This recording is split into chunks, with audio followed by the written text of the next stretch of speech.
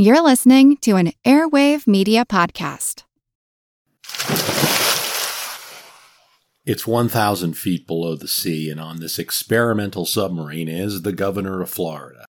And his goal is to claim the ocean floor for the state of Florida. And the United States, too. He's going to place the Florida flag down there first. The governor uses the pincer arms on his friend's submarine to plant the flags. Palm Beach Post, 1967. Witnessed by a school of fish and a big white crab, Governor Claude Kirk planted 2 flags in the bottom of the ocean floor 8 miles off Miami. "We just followed the lead of the Spanish, who said, 'We're here and this is mine.'" But he didn't complete his submarine voyage without a dig on the Democratic president and his intended future political rival. He radioed the reporters in the boat above. "I just found President Johnson's approval rating. It's 965 feet below sea level." This to me is just such a moment.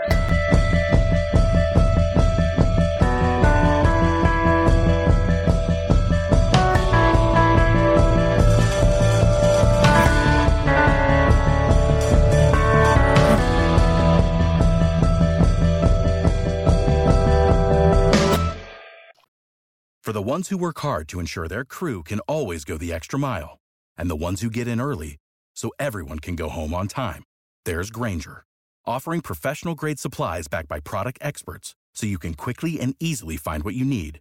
Plus, you can count on access to a committed team ready to go the extra mile for you. Call, click Grainger.com, or just stop by. Grainger, for the ones who get it done. "I'm just selling orange juice." His gray suit fine-tailored his navy tie, his 2 hands raised, fingers out, as if he was holding 2 invisible oranges. A look on his face, like he was looking for an answer from you. "I'm just selling orange juice." A single strand of hair draped over his forehead, like some 220-pound, 40-year-old Elvis. He was Florida, Claude Roy Kirk, and Florida was him. For 4 years anyway. Then maybe he'd go and sell something else. Claude Kirk wasn't one to hide his abilities from the world. He told the ambassador at the United Nations that if the UN was looking for a king, Claude Kirk would be it. That was going to happen, but nobody who knew him was surprised he said it. Most knew this governor of Florida was not going to be governor of Florida forever. Everybody, through all the headlines and punchlines that he generated, could tell he'd be taking his show somewhere else soon. For the time, though, he was just selling orange juice. And if the federal government wants to take our money away, our money, they're going to have to wrestle this governor.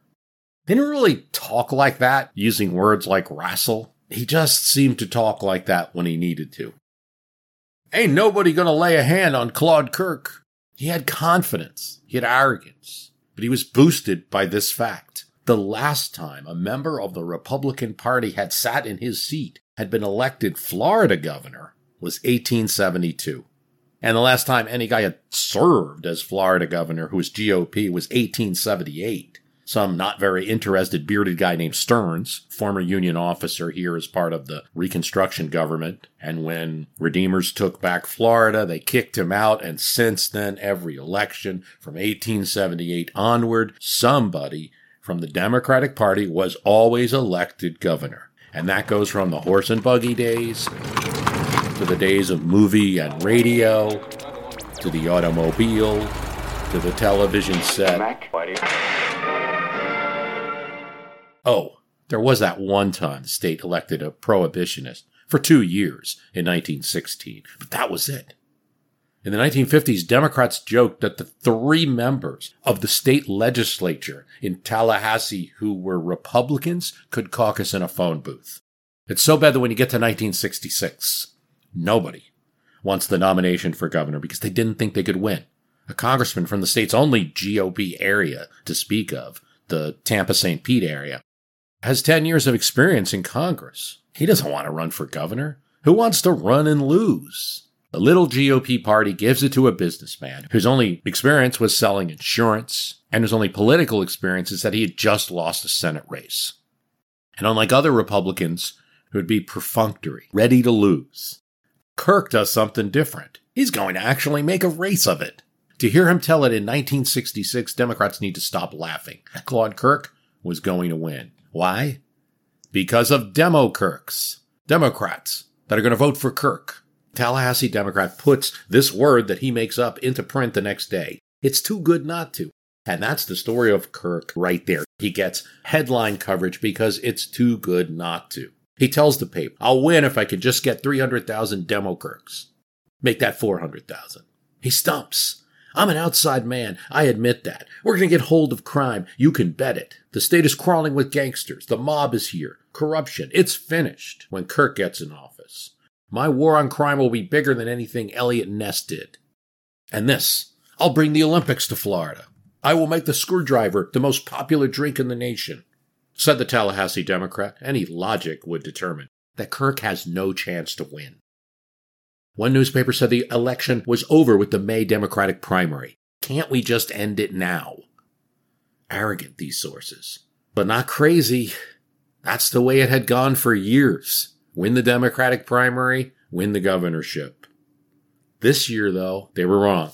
Appreciation for the help, the support, the devotion of others can be expressed in many ways. It could be expressed by a simple thank you, or it could be expressed with flowery oratory. I prefer to express my appreciation in serving you as I have promised by constructive action. Flashbulbs, rolling film, Kirk in his first press conference as governor in a white tie and tails. Here's the Pensacola News. At a 25-minute news conference, the beaming Kirk landslide victor by some 150,000 votes said his first order of business as governor-elect would be setting up a sub-office of the governor's office in Miami to deal with crime. I said we would go to Miami, and here I am. I'm in the business of building a team, Kirk said. I don't owe nothing to nobody.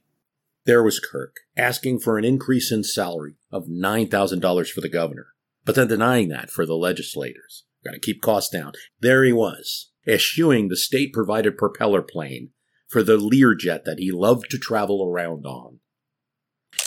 There was Kirk, getting more headlines than a governor of Florida should in this time. He starts his governorship with an image that's going to be embedded in everyone's mind. He brings, as the newspapers dub it, a mysterious Brazilian blonde to his inaugural.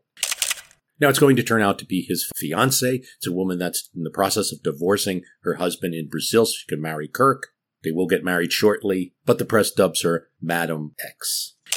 There was Kirk, asking for a $700 million cut in state budgets while increasing his own costs 25%, pulling off highway patrolmen for an enlarged bodyguard for the governor. I'm a public figure. Governor, didn't you say highway patrolmen should be on the highway?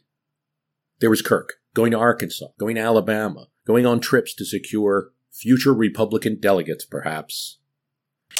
There he was, appearing with Ronald Reagan in California, weeks after being elected, flying up to New York to see Rockefeller, being side by side with Eisenhower at Gettysburg. There was Vice President Nixon at his high publicity wedding. Caesar's wife. State officials must be like Caesar's wife. There was Kirk dodging questions about his net worth, his sources of money. If you're so rich, why do we have a record that you just took $75,000 at a bank loan? Who guaranteed it? And then later, when it was found that the loan had been paid off, who paid for it, Governor?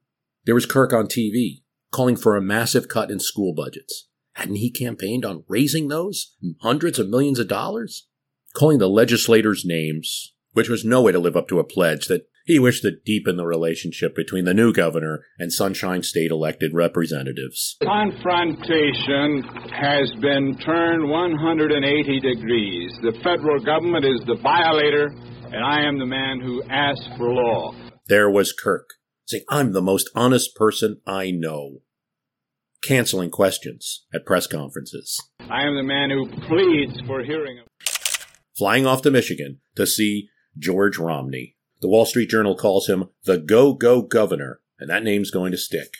It seems like he's always going somewhere, often out of Tallahassee, sometimes out of the state. The first thing he does is tell the legislature to get in session, in a special session, to work on the Constitution, and It quickly becomes clear that Kirk won't be part of that special session. He's going on a honeymoon in the Florida Keys.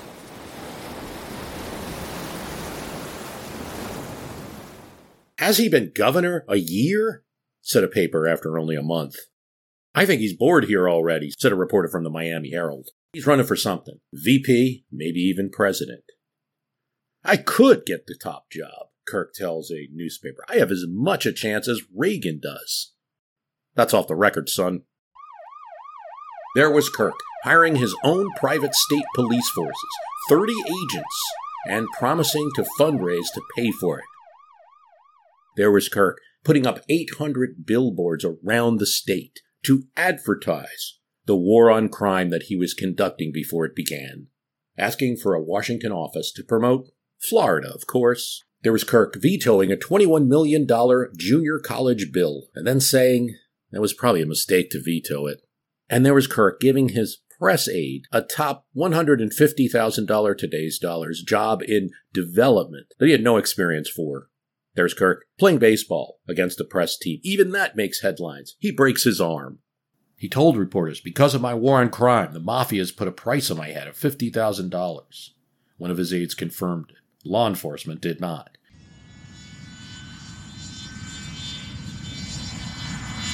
There's Kirk on the Learjet. The bills come in. His own party cuts off paying for his travel.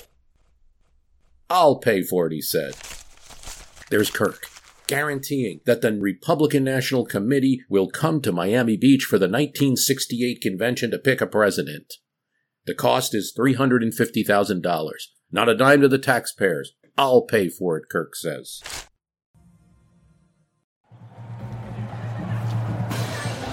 My fellow Floridians, there are moments which live forever. Who is Claude Roy Kirk?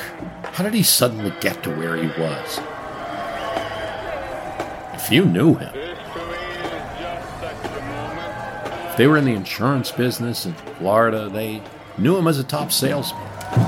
If they cataloged losing opponents in races, and most didn't,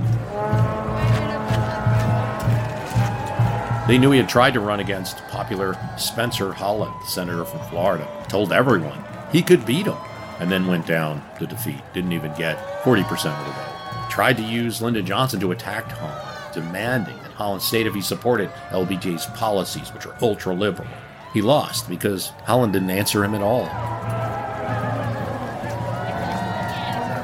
It didn't help that Goldwater couldn't win in Florida in '64 the way he won other southern states because of that large senior vote. Goldwater had attacked Social Security. He also had said something about wanting to see Florida drift off. Kirk lost that election, but because no one paid attention, he didn't get the usual charge of loser that some people in politics get and find it difficult to come back from. Most forgot his campaign at all, and most forgot, certainly, that he owed his campaign manager $15,000. He didn't forget, and this would earn him the first of what would be many GOP enemies. The people closest to Kirk often were the ones that wouldn't do something for free or loan him money ever again.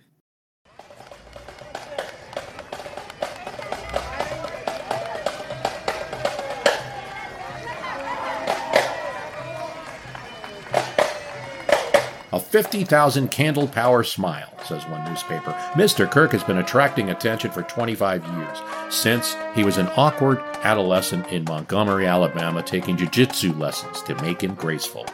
Mr. Kirk courted Florida, this is an article from '67, as he courted women with a big smile and a wink and a kiss on the hands for the female spectators. And for the men, he would tell them he would cut their taxes.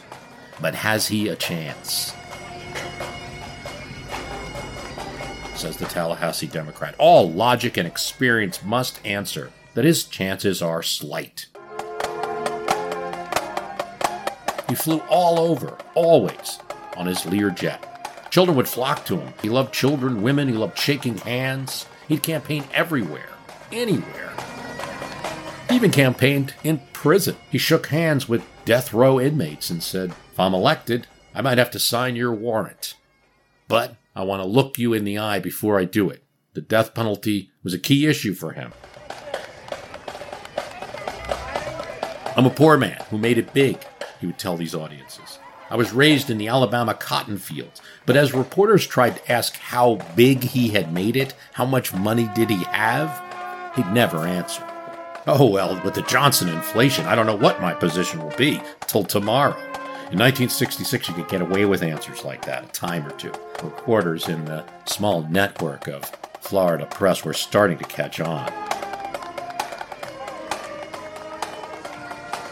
The GOP was changing, and they were recruiting thousands of first-time volunteers to get involved in politics in 66. Something else, with the population booming, many Republicans in the North were coming down south. And they didn't want to join the Democratic Party. In counties that never had one, you started to have a GOP organization. Fresh faces, new people. Among the many reasons I want to talk about this oddball governor, Claude Kirk, of course, you know the obvious. There's a fellow that might be running for president, right? That's a governor from Florida and has a kind of brash style, a confrontation style that matches up. But at the same time, I think you can see in some of the elements I'm talking about, Kirk resembles a prototype of a future, now former president. But there's other richness in the story, and one of it is, I encourage you to think in a more broad way when people talk about the Southern strategy and the switch of the South from a primarily Democratic region to a primarily Republican one. And it's not all strategy. It's not all Nixon. It's not all Strom Thurmond. It's also some grassroots. You have to be real about that, particularly in Florida. It's Northerners who are coming and bringing Republican politics into a Southern state. Sometimes that's a more liberal Republican politics than we might be used to now. But nonetheless, that's how the organization gets started here. Few gave Kirk a chance in this year, though. It was bad journalism, no doubt, but the newspapers, their part, they could be forgiven. Democrats win in Florida. Republicans lose by hundreds of thousands of votes. That's the way it goes. Teddy Roosevelt lost in Florida running for president. Both times. Al Smith won here, but you got the sense something was changing. Tallahassee Democrat publishes his new word. We might hear it often, the newspaper says. Demo-Kirks. This fellow's going after this race. He's not the frustrated figurebread type of Republican, but all logic and experience must answer that his chances are slight. You could start to piece it together and say that they should have known something was coming. The Democratic domination of Florida was showing signs of cracking. First of all, the state's growing, almost 20% a year. 2.7 million people in 1950, 5 million in 1960, 6 million in 1966 when he's running. It keeps growing. These are new people, and things were changing politically really since the 1928 election.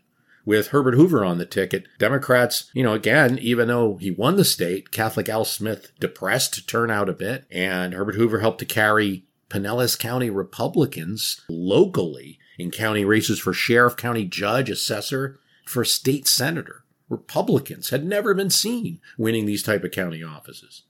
20 years later, Thomas E. Dewey runs. He's beating Truman by huge margins in Pinellas, Sarasota, Palm Beach, Broward, Orange. Gets a third of the statewide vote. Not enough to win, but enough to bring a lot of local officials and start building a party. In the 50s, there's a Republican congressman, for the first time, representing the Tampa area, William Kramer. And then in 52 and 56, Eisenhower-Nixon carries the state. And in 1960, Nixon prevails in Florida as a presidential nominee. He attracts votes from many Democrats who will remain Democrat, but vote for the Republican. Something to note, if you're one of those people, and it might be an esoteric discussion, but if you're one of those people out there on the internet discussing this Southern strategy debate or the party switch debate, and there's pro and con, a lot of people never actually switched their party affiliation. They just started switching how they vote. They remained Democrats and voted for Reagan, voted for Nixon, and things like that. And there were members of the Florida legislature who would have been more conservative than some of the national Republicans, but retained the Democratic. It took a very long time for the majority to start voting Republican and also switching their party to Republican. There's been a lot of controversy about that because the counterpush to allegations that the South switched from Democrat to Republican is that, no, most of the local officials stayed Democrat. That is true. The good majority of them as long as they could, and as they aged, probably kept their party, while the way their voters were voting changed. So in 1960, as we said, Nixon carries Florida because there's this Democrats for Nixon group. And who heads it up? An insurance salesman named Claude Kirk. Kirk wants converts now that he's running as his own candidate. He's offered by Congressman William Kramer, look, let's just share headquarters. Put your headquarters here in Tampa. Kirk makes the decision to open headquarters far away. He doesn't want any part of Kramer, and Kramer's perturbed about it. People notice. This is going to be one of the many things that will lead to an inner GOP feud, but right now Kirk realized if he sets up with Kramer, everyone's just going to say you're part of the GOP establishment. He wants to attract Democrats to vote for him as a different type of Republican. But could that type of Republican win Florida? He had less than 40% of the vote in a Senate race, but his luck changes because the Democratic Party splits. So it's not just him, his charming manner, his lightning bolt energy, his Learjet flying. It's a whole story. But basically, in an attempt to never have a Republican governor of Florida, to prevent that from happening in a tricky maneuver, the Democrats end up losing the governorship of Florida. And it happens this way. The Democrats in Florida start realizing Republicans can win presidential races. Look at 52, 56, 60. We don't want governor's races at the same time because there might be a pull of votes. As these voters are coming out voting for the Republican candidate for president, they might vote for the Republican candidate for governor. So we're going to switch our gubernatorial elections to the midterm 2 years after. But how do we do that when we're already on this 4-year cycle? They create a special single 2-year governorship in 64, and then that'll be up in 66. Hayden Burns is a good old boy, conservative, Jacksonville Democrat. A clear-cut understanding of their philosophies and their programs and the background from which they were drawing their experience, I think they could be of great value. Connected you with what would be called then the old pork chop, whole system of doing business in Florida where the statewide money is funneled to individual county chiefs, sheriffs, political leaders, and machines to dole out the jobs, to dole out road spending into their local districts, to take mostly the money from the inner cities, might be generating, and make sure that that statewide money gets to these local kingdoms. Pork chop gang, it's called. That's Hayden Burns. He wins, and for 2 years he's governor of Florida. He expects in 66 he's not going to get much of a challenge, but he does. And that challenge comes from Robert King High, who is the mayor of Miami. He's a new type of Democrat. He's done some reforms in city government. You and I are asking the people of Florida to give to us the most important possession that they own, and that is their right to vote, or their vote. People like him. He's a very popular mayor of Miami. He served now for almost a decade. He's also pro-civil rights, which makes him a very different type of Florida Democrat, and very different from Governor Hayden Burns. Burns resents that he even runs.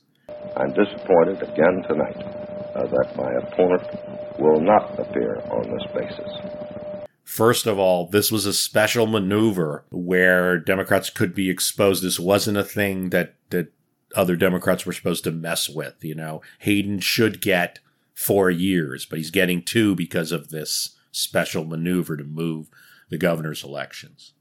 Secondly, Miami, the rule about Miami was statewide Democrats in Florida who tended to be conservative, these pork chop Democrats, could tolerate things going on in Miami, say, but don't run for office statewide, was kind of the unwritten rule. But it was indeed unwritten. And so High breaks it, enters the primary, and beats Burns in the primary by 90,000 votes. The primary is the real election in Florida. There is over 1 million votes cast. That means there's 500,000 people who voted for Hayden Burns, and they're still mad.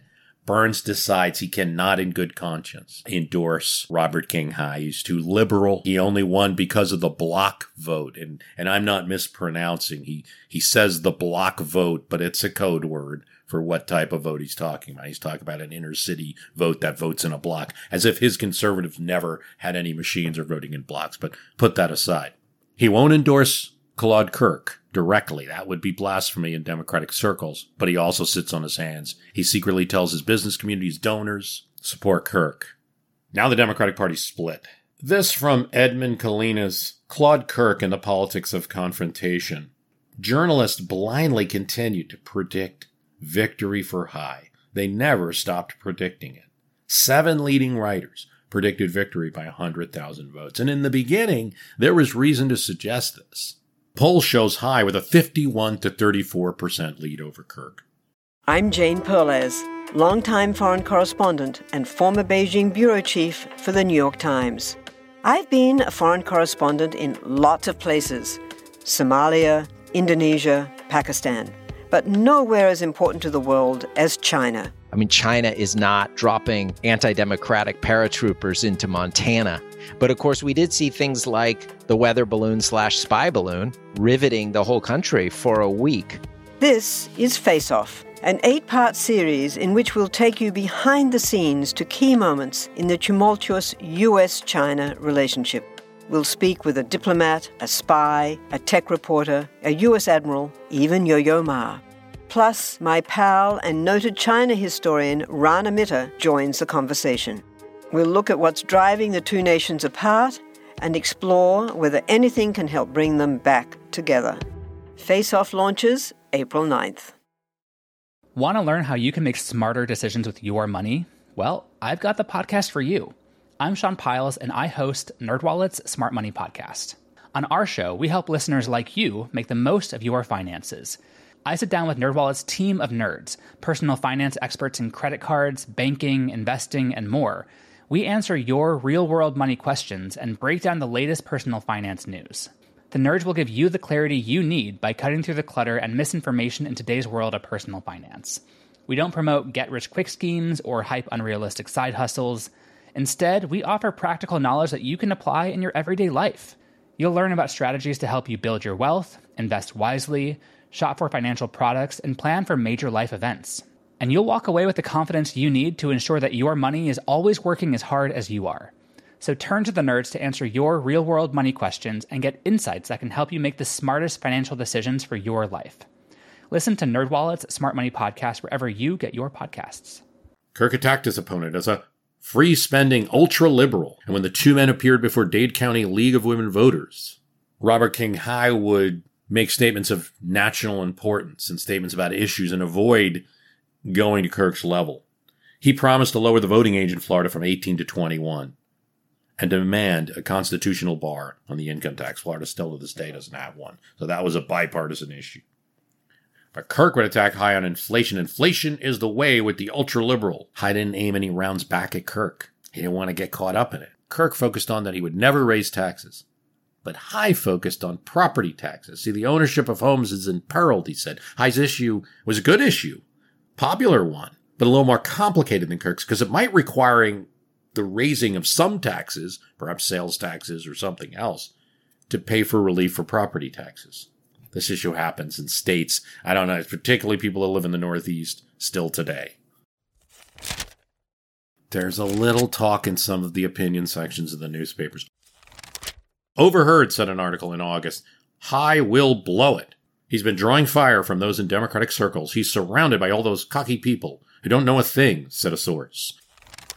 Kirk makes a move on July 12th. He meets with the state comptroller, who he knows supports his conservative vision, a Democrat Fred Dickinson, and supports the plan of the Education Commissioner Floyd Christian to spend more money on schools. But he only supports the spending of more money, not the raising of taxes for it. When asked where the money, some $265 million for education that Christian had proposed would come from, he suggested that his position would be outlined in a series of white papers.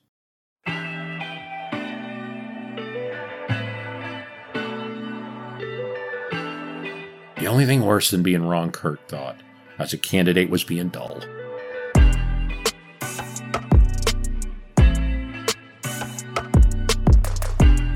When reporters asked what he did in Brazil, he would tell audiences that his time in Brazil was spent fighting communism. He was more interested in overthrowing things than getting along. But he wasn't just a loony. Claude Kirk had a powerful memory for names and faces. He worked 18-hour days on campaign, and he traveled. It didn't bother him. It energized him. These were great things for the job he was seeking. Once came to a campaign event on a horse. Cowboy boots and a multicolored Indian hat were not uncommon. Keep the deterrent, he said, again and again, pushing the death penalty issue. High was opposed unalterably, said, to the death penalty. High did attack Kirk by noting that Kirk promoted a $100 million fertilizer enterprise in one of his trips to Brazil, which would enable that company to grab part of Florida's world citrus market. Brazil, High said, is the arch competitor for citrus markets all over the world. Florida shipped 1 million boxes of citrus to West Germany until Brazil took the market away. And you have Kirk to thank for that. That's what High said. Brazil isn't going to be the issue of the campaign, Kirk responded, and kept hammering him. Plus, he attacks on crime. The shame of Miami on crime is not a new shame. It's a shame brought on by years of purposeless leadership. It's the number 2 sin city in the world. When a reporter asked Kirk about his own issues, his own finances, he'd say, "Aren't you pro-business?" He'd make it about the reporter. He hated the St. Petersburg Times. Only a little less than he hated the Miami Herald. As of September 16th, Robert King High was predicting a victory by runaway margin. He even voiced criticism that with all the crude tactics and impolite attacks of Claude Kirk against him, might end up liquidating the Florida GOP.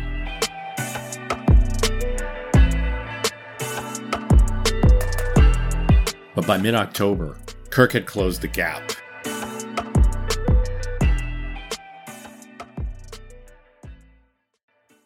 And one of the reasons was though High tried to patch up things with Governor Burns, he never could. Both candidates had 44% in October and just 12% were undecided. The attacks went out now. High brought out what Democratic Party establishment he could, those not loyal to Burns. Kirk is a tin-horn messiah, he said. He's a political nobody. Every time you ask him a question about something, he tells you to go look at his white papers, and none of the reporters have time to do that. His white papers were compared to the kind that you buy in rolls in the supermarket. On the weekend before the polls would open, the sheriff of Dade County, T.A. Buchanan, was indicted on corruption charges. The mayor has nothing to do with the sheriff of Dade County. And Kirk probably knew this, but most people don't. The governor, not looking to help High, suspended the sheriff of High's home county. That was damaging enough. But even though High wasn't a direct supervisor for the sheriff, Governor Burns now issues a statement that says there's another sealed indictment of a Miami official, a high-ranking official not named. It's a lie. And the judge in the case actually says so publicly. He says this is a damned lie. But the damage is done right before the election. Kirk's no dummy. He knows that he's getting all this help from the current Democratic governor, and he's going to want to run Kirk's governorship, run the throne from behind the scenes. Kirk leads him on, but he has no intention of doing that. On Election Day, Kirk would win against Democratic candidate Robert King High, 821,190 votes, 55% of the vote, to 668,000, 44% of the vote for High. It was also a Republican year, 66. Reagan was elected governor of Florida. Paul Douglas, longtime Democratic senator in Illinois, defeated by a GOP candidate. Nelson Rockefeller was reelected in New York. Edward Brooke, African-American Republican senator, elected in Massachusetts. The tide couldn't help Earl Eisenhower, the former president's brother, win for clerk of Chicago's Cook County. That was a tough job anyway. George Romney wins a third term in Michigan. Democrats lost nearly 50 seats in the House, but still held Congress. Said Barry Goldwater, it was an LBJ backlash. He was particularly still bitter over losing a couple of years before. But still, Kirk's election shocked. As one Democrat who had switched over to the Kirk side said, sometimes meat doesn't cure, it becomes rancid. In Florida, that's how the voters felt. Headlines the next day. No secret now, Governor Burns backed Kirk. I don't want to leave any doubt, the governor said. I am extremely pleased that Mr. Kirk was a successful candidate yesterday. I don't think there's been any doubt to which campaign I was for. Well, he hadn't endorsed him.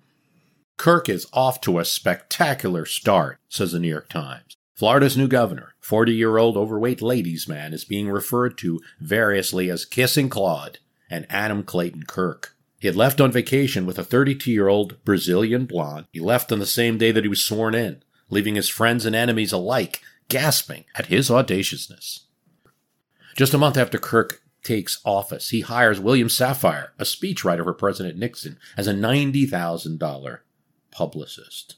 Opponents for Kirk quickly realize the publicist isn't hired to promote the state of Florida out there. It's to promote Kirk.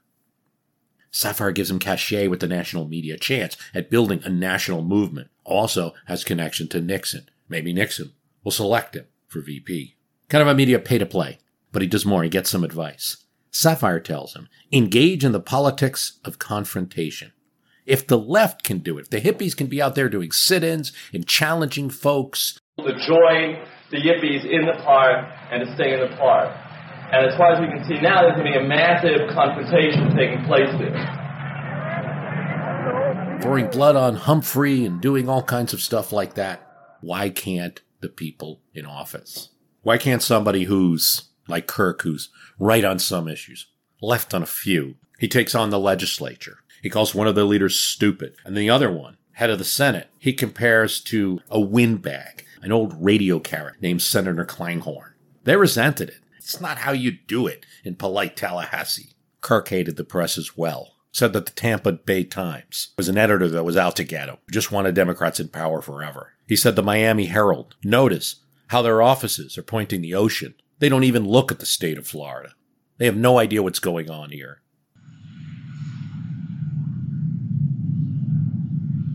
Associated Press. Governor Claude Kirk personally put a freckle-faced boy's sidewalk refreshment stand back in business Tuesday and managed to plug orange juice and free enterprise and knock the Johnson administration all in the same sip. Billy Churchill's business, the one that Brevard County Health Department closed down because he was operating without a permit, is frozen ice. But Billy, who believes the customer is always right, dashed into the house and came back with orange juice. Kirk drained it. More than 300 neighbors and school chums overflowed to the Churchill's front yard in what may be the most publicized ice pop stand in history. Kirk cut a ceremonial red tape ribbon as the small businessman opened his stand for the first time in 5 weeks. The 11-year-old's problem is symbolic, but one faced by millions of Americans today. Individual initiative stifled by government red tape, Kirk said. It's wonderful that the governor would do this for me, red-haired Billy. I hope to make lots of money. He doesn't need to be told. He goes right at it. He first takes on Florida's cabinet. And you have to understand, the governorship to which Kirk wins this surprise election to has very little power. It's not like governors that we see today. The cabinet run most of the state. Governor chairs their meeting. They meet weekly. That's how important they are. Kirk wants this changed. He says, you're a committee, not a cabinet. I'll meet with you every 2 weeks. When they insist and go to court to force the meetings, Kirk decides to miss every other meeting. What about that fund, Governor? What do you mean? What about that loan that you received? Where'd you get the money from? Loan? Oh, well, I have a trust fund. I'm sure if I got a donation to be reported. No, I don't mean the election. I mean after the election. Oh, that's in my trust fund. Well, who gave you the money in the trust fund? Well, that has to remain secret. You wouldn't want your trust fund to be exposed. He gets mad at Education Commissioner Floyd Christian and says he's going to take over the Education Commission himself. When he says he's going to take over state government, which, again, in a modern state, probably wouldn't be that outrageous a statement, but in 67 in Florida, the governor has limited constitutional powers. He says he'll take over state government anyway, stops paying checks, millions of dollars in payroll, and then goes on vacation with his wife in Germany and issues press releases from there. Cabinet, no doubt feeling powerless, refused his request for an office in Washington, as did the legislature. Tampa Bay Times hint at his presidential ambitions. It seems to be a first full-time job for him. He thinks he has at least as good a chance as Reagan, heading a favorite son delegation from Florida, which he thinks will get Southern support. Soon it's revealed that Kirk had run up a $300,000 debt with costs from the Wackenhut private detective firm, fighting crime. How will they raise the money? It soon turns out that the Car Dealership Association in Florida has a meeting with Kirk present and directly solicits members for donations. Car dealerships we're told, the governor needs 1,000 each from you. When the head of the association saw reporters present, he quickly said, "This is an executive session, by the way. Don't print anything." It was well known that Florida state agencies were about to start buying cars for the season. The governor needs 1,000 each from you. You've got state agency contract, and it's time for Florida to buy new cars. Plus, he's promised to veto that new sales tax on cars that the Democrats in the legislature want. You've got a friend in Claude Kirk. From the Pensacola News-Journal, a project to put hundreds of billboards around the state promoting the Kirk War on Crime continues under full steam and comes closer to reality next week, a gubernatorial aide said Thursday. It's education. We're trying to give the people an educational approach about the war on crime that's going on. There's no intention to scare people. When a local county official is questioned by the Wackenhut Detective Agency, as is a staff member of a member of the legislature, people start asking, well, when are you going to start fighting the Miami crime? You know, all the mobsters you were talking about in the campaign. There's lots of types of crime, the governor says: petty stuff, violent kind, corruption, and the mob. We're going to fight all of them at once. Not everyone is so sure. No major effort to disrupt organized crime would be said to be done, not at least in his first year. We all know how important it is to keep your eye on the money, and not just your own.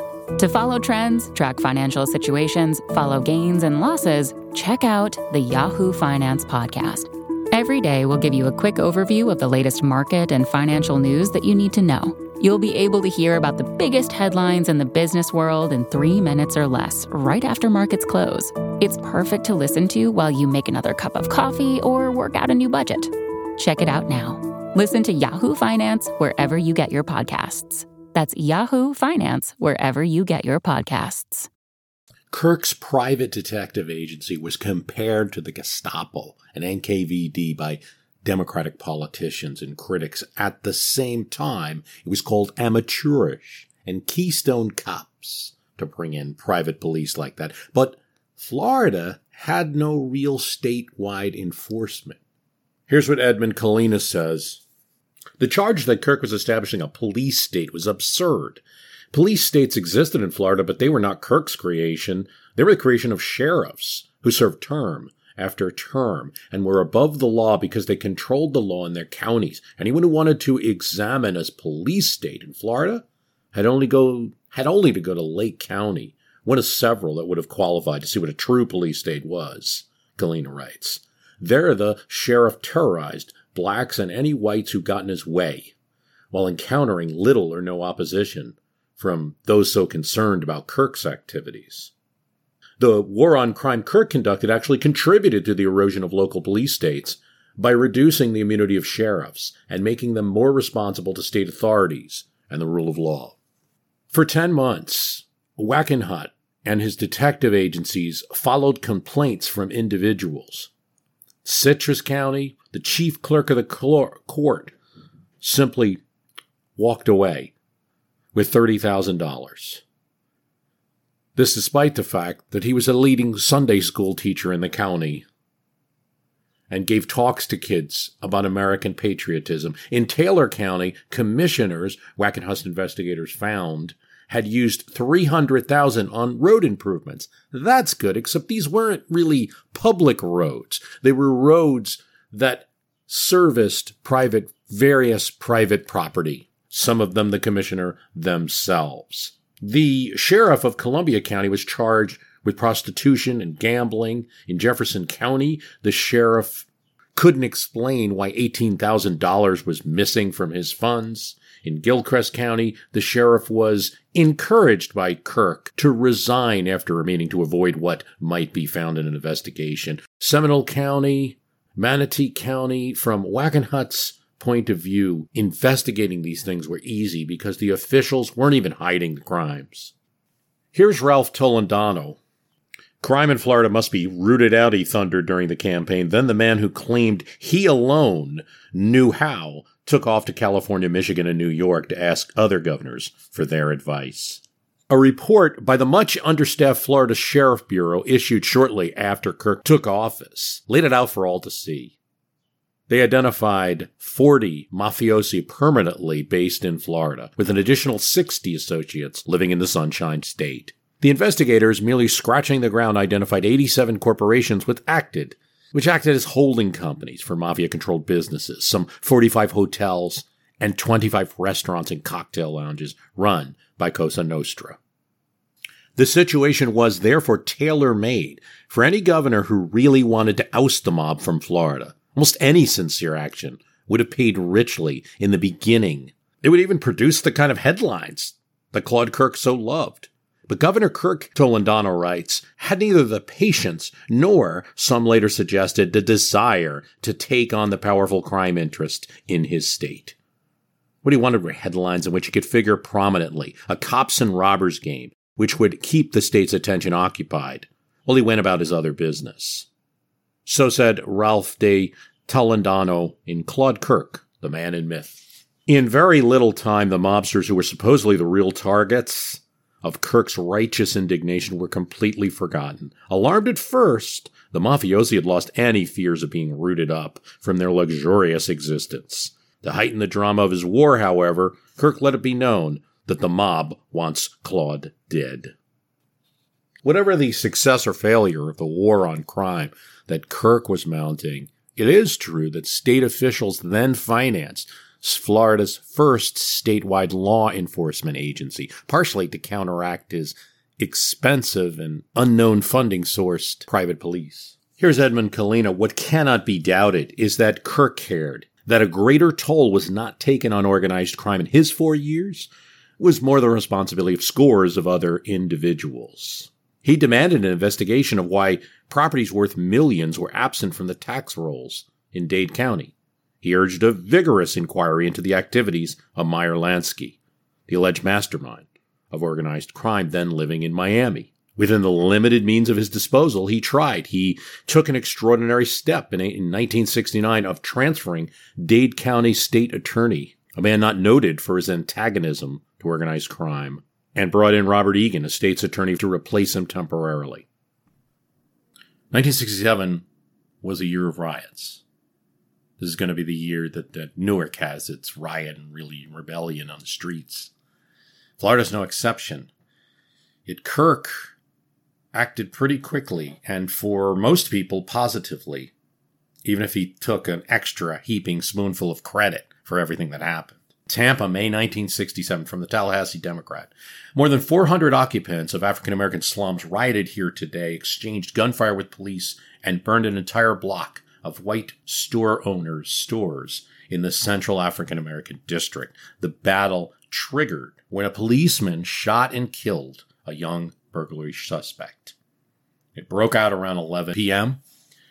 and was in force for 2.5 hours. Governor Kirk is awoken and gets on his Learjet, flies to Tampa. He surveys the riot scene and meets with police. He also meets with African-American leaders. By daybreak, the shooting had ceased and blazes had been extinguished. This from the Tallahassee Democrat. Smoke from the fire destroyed buildings curled over dingy areas of bars, liquor stores, pool halls, and one-story business houses.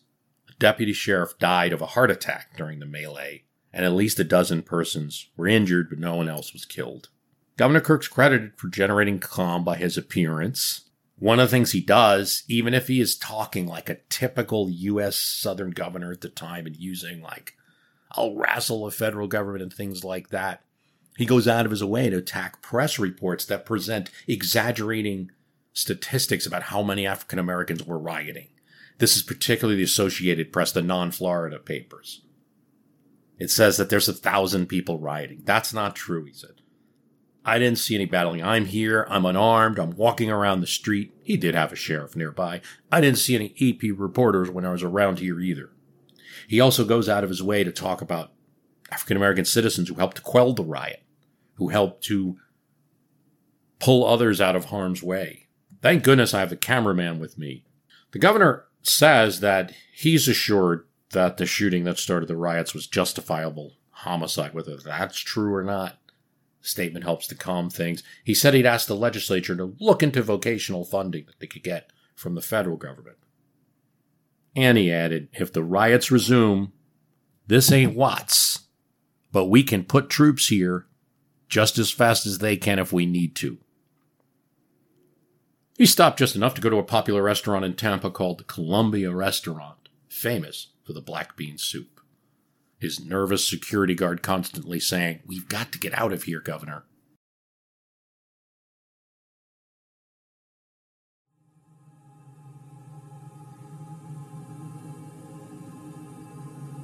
December 15th, 1966, Walt Disney dies. This is a significant event in Florida because one of the things that had been talked about is that he had a vision to bring a new amusement park to Florida, just as he had done in California with Disneyland. And now they think the project will be abandoned.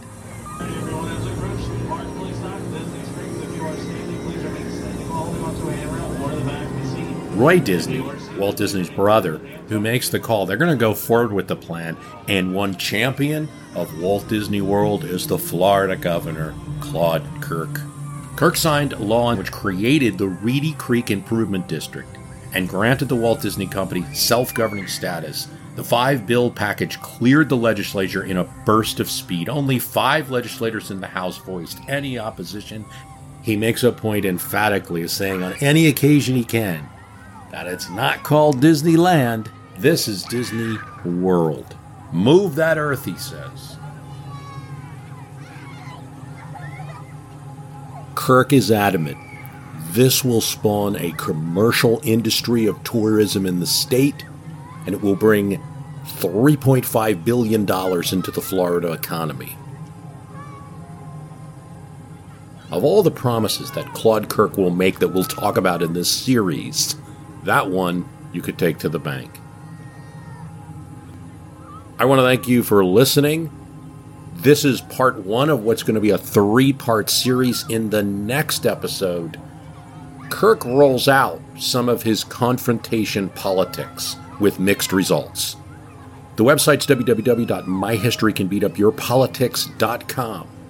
Go there and get lots of more episodes. Subscribe to us on Apple Podcasts. Write a review. Do what you can. Spread the word about My History Can Beat Up Your Politics. Thanks for listening.